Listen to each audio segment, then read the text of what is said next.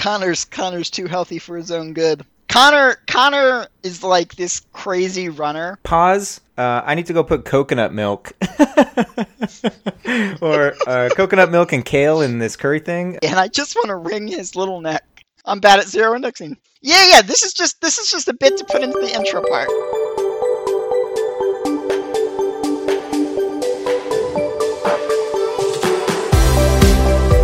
Welcome to ADSP, the podcast, episode 1, recorded on November 22nd, 2020. My name is Connor, and today with my co-host Bryce, we're going to be revisiting Stood, Transform, Reduce, and other unfinished topics from episode 0.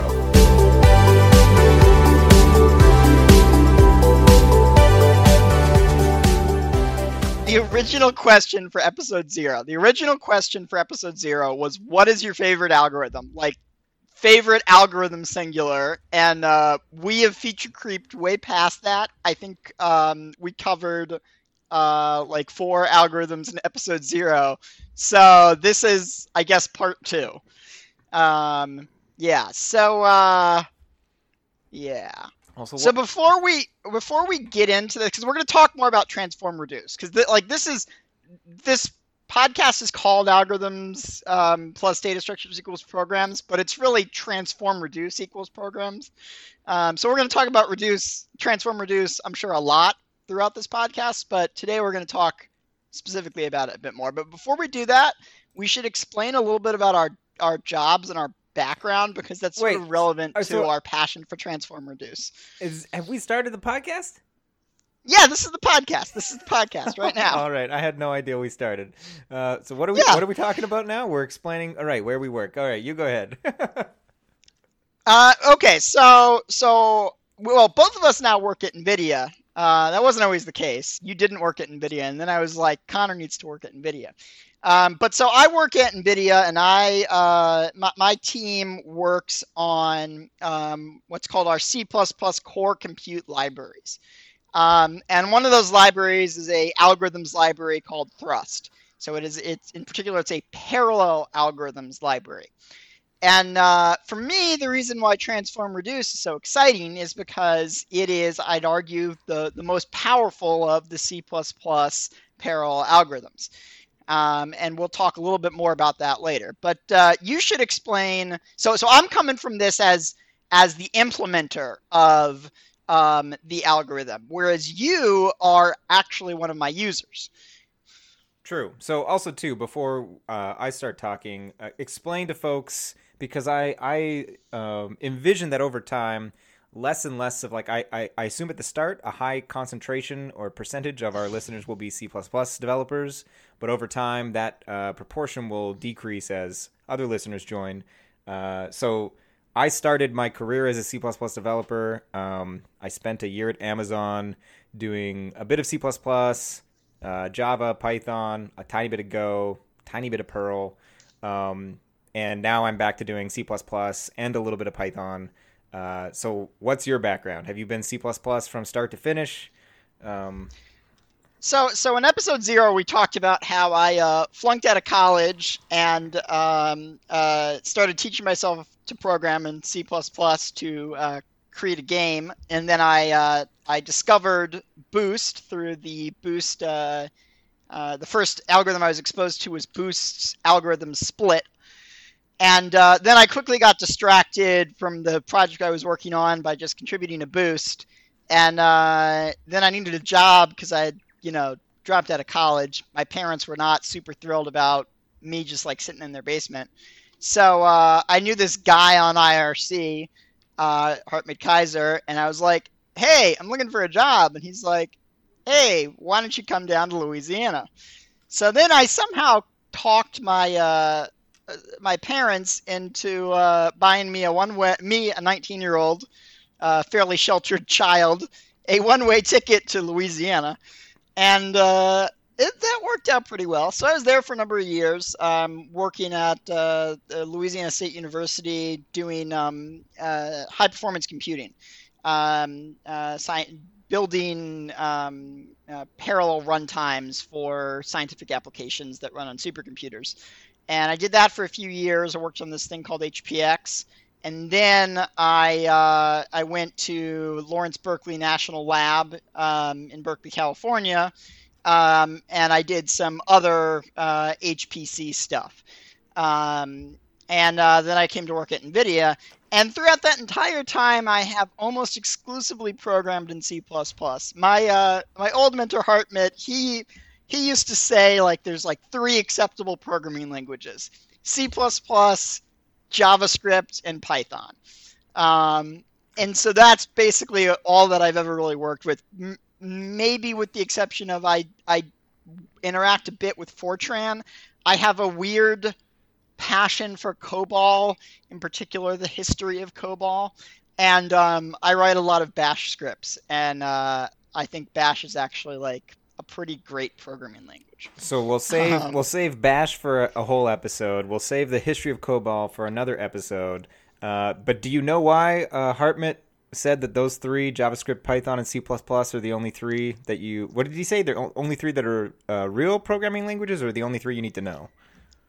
They're, like, in his mind, like, those are the three acceptable programming language. Like if you knew those three programming languages, like C++ wasn't the answer for all problems. He admitted that. He was first and foremost a C++ person.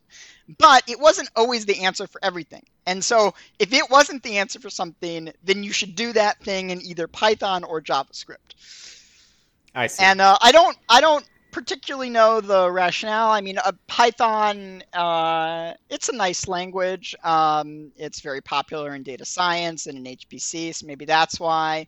I don't know about JavaScript. I mean, I guess it's, if you need to deal with some web technology, it's one of them. Okay, so to summarize, you're basically start to finish C++ with a little bit of Bash, Fortran, COBOL in the midst, and I'm the more of the polyglot one, or polyglot developer, I should say. I take it back. There is one common theme between all those languages, and I suspect it's part of the reason why my mentor Hartmut liked them all. All of those languages are Python, C++, and JavaScript. They're all fundamentally multi-paradigm languages. They're not purely functional languages or purely imperative languages or purely object-oriented languages. Instead, they support multiple different paradigms, which gives you, the programmer, a great deal of freedom in how you write and structure code. And that was something that I think was always valuable to Hartmut. He is somebody who, if he goes and looks at a problem, he'll come up with a solution for it which combines the power of functional programming, object-oriented programming, and the efficiency of just writing low-level imperative code. So I think that's what he probably liked about all those languages. Yeah, that's a good point. Multi-paradigm. I prefer multi-paradigm languages because then I get to write code the way that I want. So before our tangent into the three acceptable programming languages according to Hartmut Kaiser, we were pointing out the fact that I am a implementer of a C++ algorithms library, and you are now a consumer. So why don't you explain a little bit about where you come from? So yeah, in a nutshell, I work for a team called Rapids. That's all capital letters. You can check at NVIDIA. Yeah, at NVIDIA. And this is sort of a newer kind of team for NVIDIA in that we're entirely open source. So Thrust is obviously an open source library, but I think that's probably the first open source, or like the major, at least the first major. It was the first open source library at NVIDIA. It is funny that both, NVIDIA is a company not historically known for open source, but both you and I work at NVIDIA, and we both pretty much spend 100% of our time working on open source code or on open standards.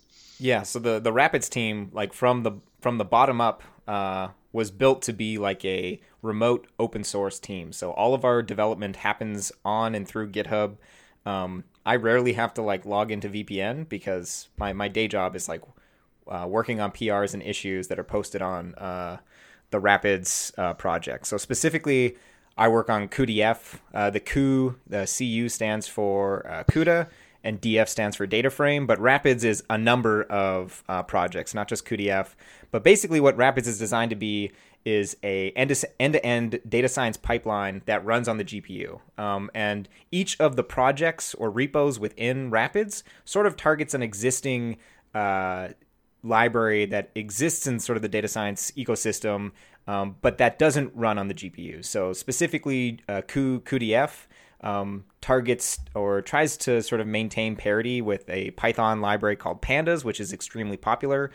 So if you're a Python dev, I'm sure you've heard of Pandas. I believe we have cuML. The ML in that repo stands for machine learning. That targets scikit-learn, if I believe. And then there's a ton of other repos and projects, cuSpatial, cuGraph. I won't go through them all, but it's a super, super exciting team. I absolutely love the work that we're doing there. I write in C++ 14. We should be upgrading to C++ 17 in the next, I don't know, year or so. I think it depends. And it plays well into your background too, because you actually like originally were schooled in actuarial science, which is a good fit for data science. Yeah, I went to school to study actuarial math, and there is a lot of sort of finance applications, I guess, that leverage data science. I would say though, a lot of the work that I do is sort of abstract. With no specific domain in mind, which I actually love, because I really care more about like code quality and like the code that I'm writing than I do actually on like the product that's being built at the end of the day. I think it's awesome that there's a lot of like national labs and a lot of like really, really big corporations that need to crunch a ton of data that are leveraging this library. But at the end of the day, like I am at heart like a library writer. I'm not like a app developer. Yeah, we're both fundamentally framework people. One of the analogies I like to use is that software is sort of like a library. There's people that author the books. The library authors, and then there's people who come in and read the books and use knowledge from the books to build actual concrete things. That's people who build, end applications. And then of course there's, the people who define the languages that you use to write the books, which we also do a part of, because a large part of, what we do is, or a large part of what I do, less so you, is work on programming language standards. Specifically, I spend a lot of my time on the C++ standard. But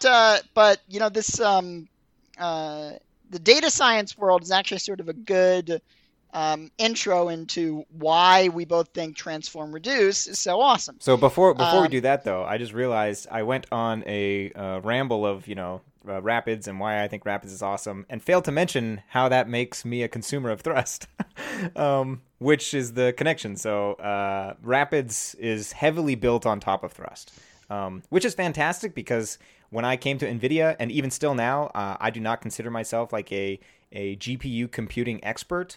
I'm not like anywhere near like the top of the distribution when it comes to writing like CUDA kernels.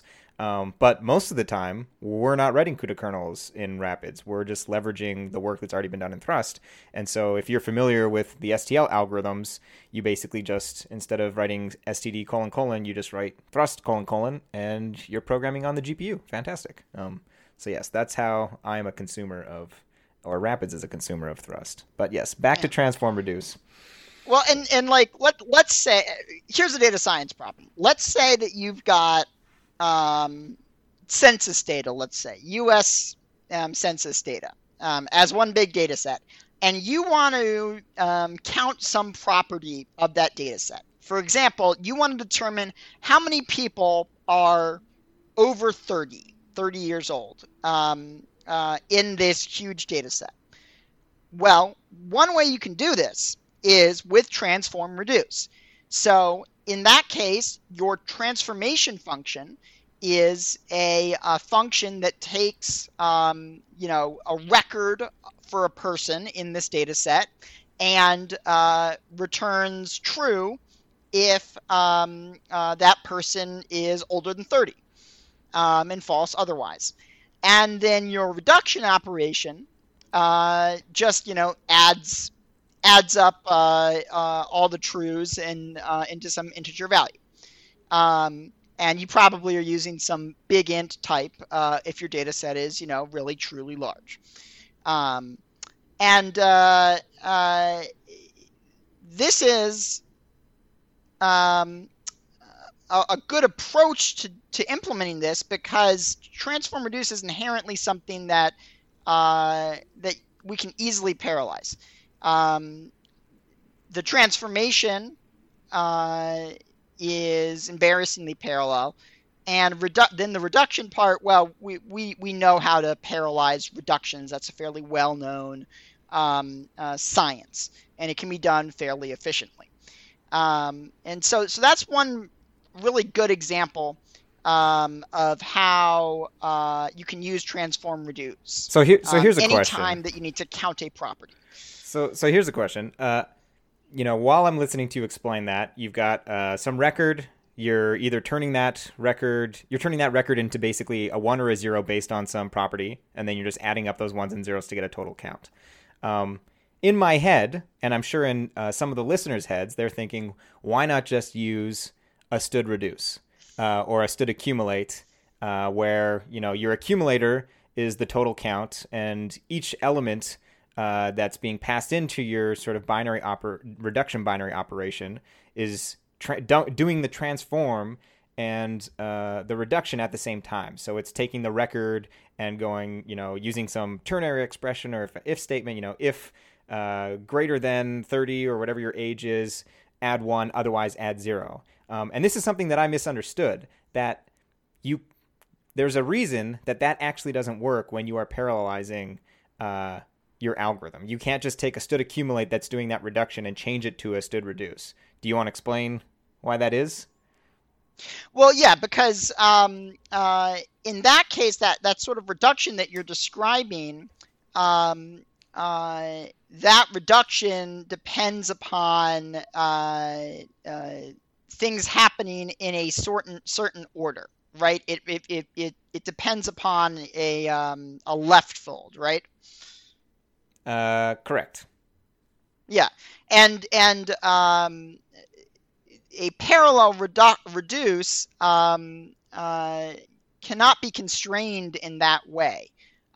If you always have to fold from the left, then you can't actually really parallelize things, right? Because then the second reduction that you're doing in the set is always going to depend on the first one, and the third one will always depend on the second one, et cetera, et cetera. And so the algorithm becomes inherently sequential. And so you need to a parallel reduce cannot make that guarantee, and thus something that might be a very natural way of writing the code sequentially doesn't necessarily lower well to a parallel implementation. So yeah, another way of wording that is you have to adhere to the two properties of the reduction operation for both std reduce and std transform reduce, which is that they both need to be associative and commutative. And in the binary operation that was doing the reduction using a std reduce, when your first element is the total count, which is some sort of integer or big integer type, and the second element is your record type, there's no way that's going to work. So you can say, yes, you'd need a fold left for that. Another way to say is you don't have an associative and commutative operation. So you need the transform from the transform reduce to modify the data that you have such that the reduction that you do doesn't depend on order or isn't commutative or associative, or is commutative and associative. So in this case, we're turning our record into just an integer or a big integer, which then when we have sort of the running sum and a 1 or a 0, it doesn't matter what order you add those up, you're always going to end up with the correct answer at the end of the day. Which is it's a super important insight, which I didn't have for, I don't know, a number of weeks. if you don't know what associativity or commutativity means, here's a simple mental test that you can use to think about whether a reduction in your code is going to be parallelizable or not.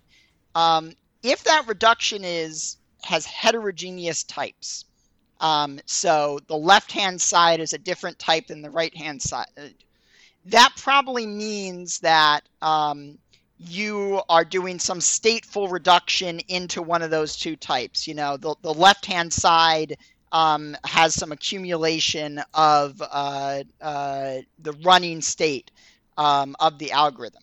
And that means that it's not an algorithm that you can, or that's not a pattern that you can parallelize. Yeah, that is a good way to think about it. Yeah. So another thing we should talk about is the arity of transform reduce. So actually, the first proposal I ever wrote on the C++ committee was adding a binary transform reduce. C++'s sequential version of transform reduce, inner product, takes two input sequences, and the transformation function that it applies takes one element from each of those two input sequences.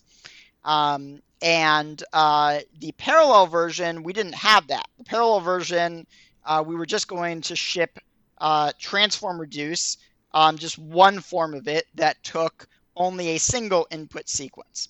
And I wrote this paper saying, hey, no, it's actually really useful to have the binary one. You can do very cool things with it, like a word count algorithm, or something like doing a dot product with this binary transform reduce that takes two input sequences. And one of the common things that users of the Thrust library that I work on do is something that I think you've come to call a zip reduce, where what if you have 3 input sequences or 4 input sequences, etc. Yeah. Zip reduce is one of the names that I mentioned in a couple of my talks.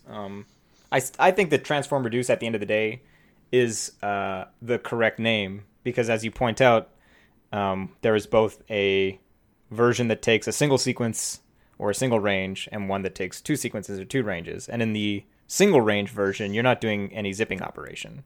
But internally, I think of the two range version as an algorithm called zip reduce. And in fact, that is exactly what it's called in certain functional programming languages like Haskell.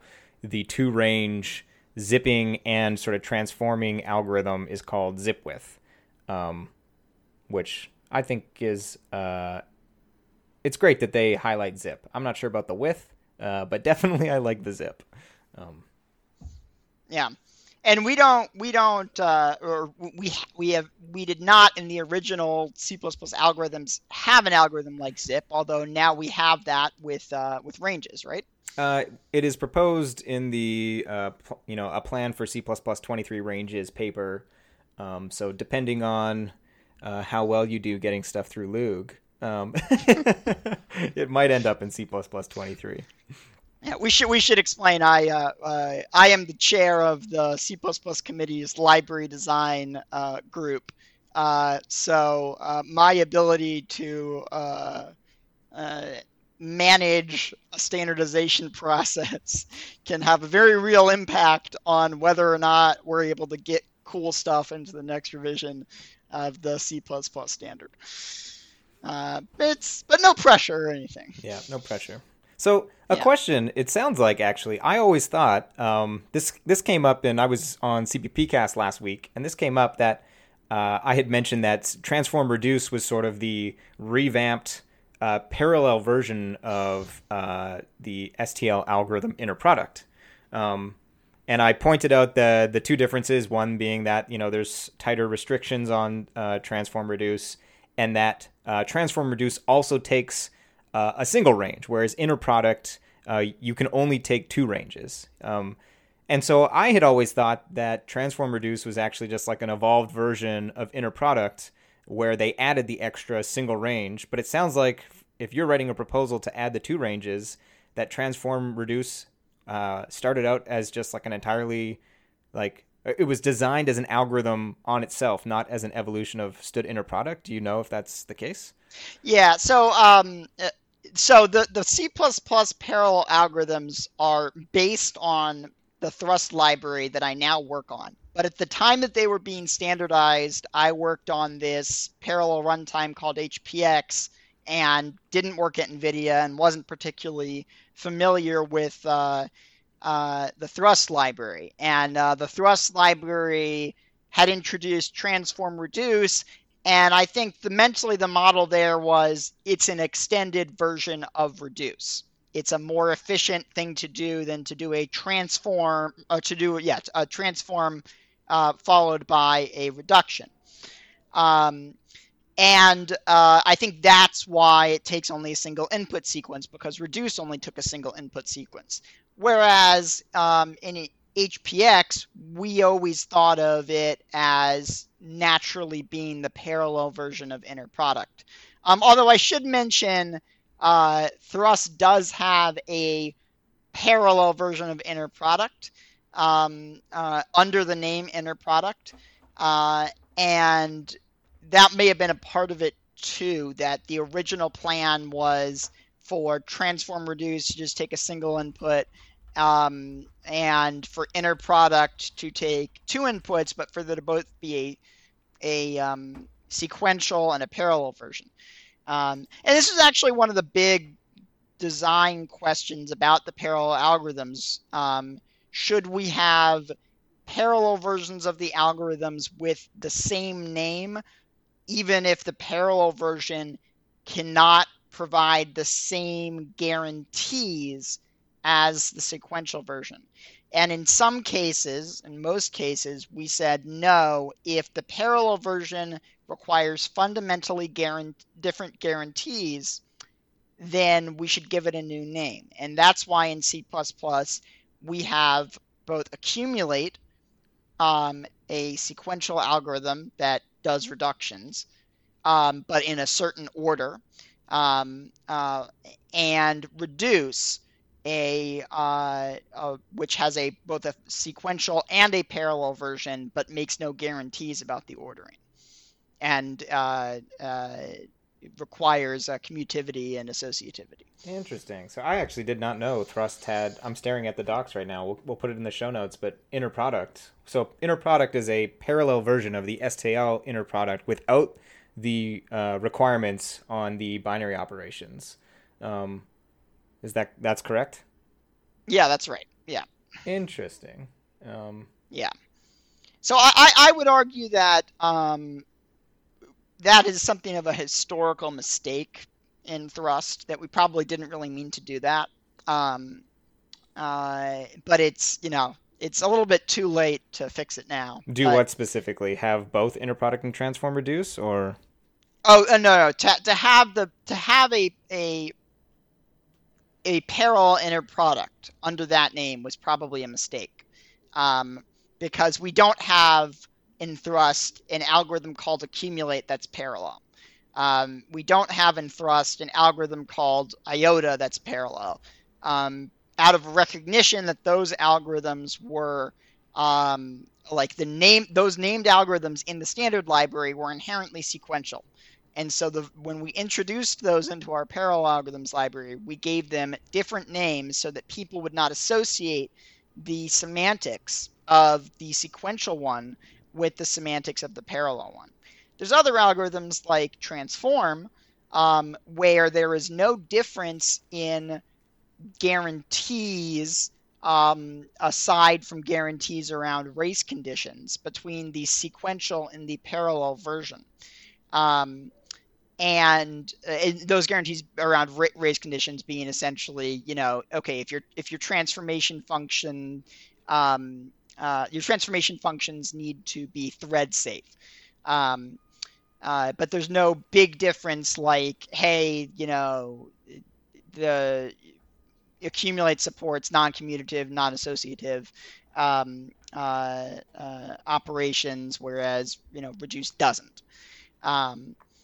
And so there's a lot of power in names because names associate semantics with them. And I think it was probably a mistake for us to use the name inner product, which has an association with those guarantees that std inner product makes. To use that name for a parallel algorithm that doesn't make those guarantees is probably a mistake. Interesting. Yeah. Well, I feel like we've gone over time once again, and I feel like there was a third topic we were supposed to, because we were supposed to revisit all the stuff we said we would talk about in episode 1, and then we just sort of supposed to talk about triangle products. Oh, yeah. I can very quickly wrap up this episode by just saying that if you recall from episode 0 what outer product was, to recap, basically a Cartesian product where you take two lists and you generate all possible combinations of the elements of those two lists, except a Cartesian product just produces a flat list, whereas outer product produces a matrix with the dimensions of the lengths of your two lists. A triangle product basically avoids the duplicates. So if you imagine yourself with a matrix, just looking at the upper triangular matrix of that sort of matrix that you started with is what triangle product does. Because a lot of the times when you're using outer product to perform some binary operation on pairs of elements from two lists, you don't actually want to do the operation twice for the pair at index 2, 10. You don't want to also repeat the operation for the pair of elements at 10, 2, which is basically the same elements, just reversed. Obviously, if your binary operation is something like minus, that's not associative, you're going to want to perform that in both directions. But for something like multiplies or plus, you don't actually need to do that, and you can save yourself twice as many computations. So a triangle product is basically just an outer product that only takes the upper triangular of the matrix, which is a common pattern in array-oriented languages. But as I mentioned in episode 0, I have not found an algorithm in any language that does this kind of thing. But probably our listeners are thinking it's super niche, which it is. But when you want it, it's irritating to have to compose it yourself. And I've run into it many times. So I think with that, we talked about transform reduce more comprehensively. We actually talked about where we work and what languages we've worked in, and we talked about triangle product. Anything else we need to mention before we call it? I think we should call it. All right. And are we going to be releasing these on Fridays or Tuesdays? I think that's I'm going to delegate that decision to you. Okay. Our first one was released on Friday. We might release this one on Tuesday because apparently Tuesdays might be better than Fridays for some reason. Yeah, there's some data to that effect. Alrighty. With that, thanks for listening. Cool. And we'll see you in the next one.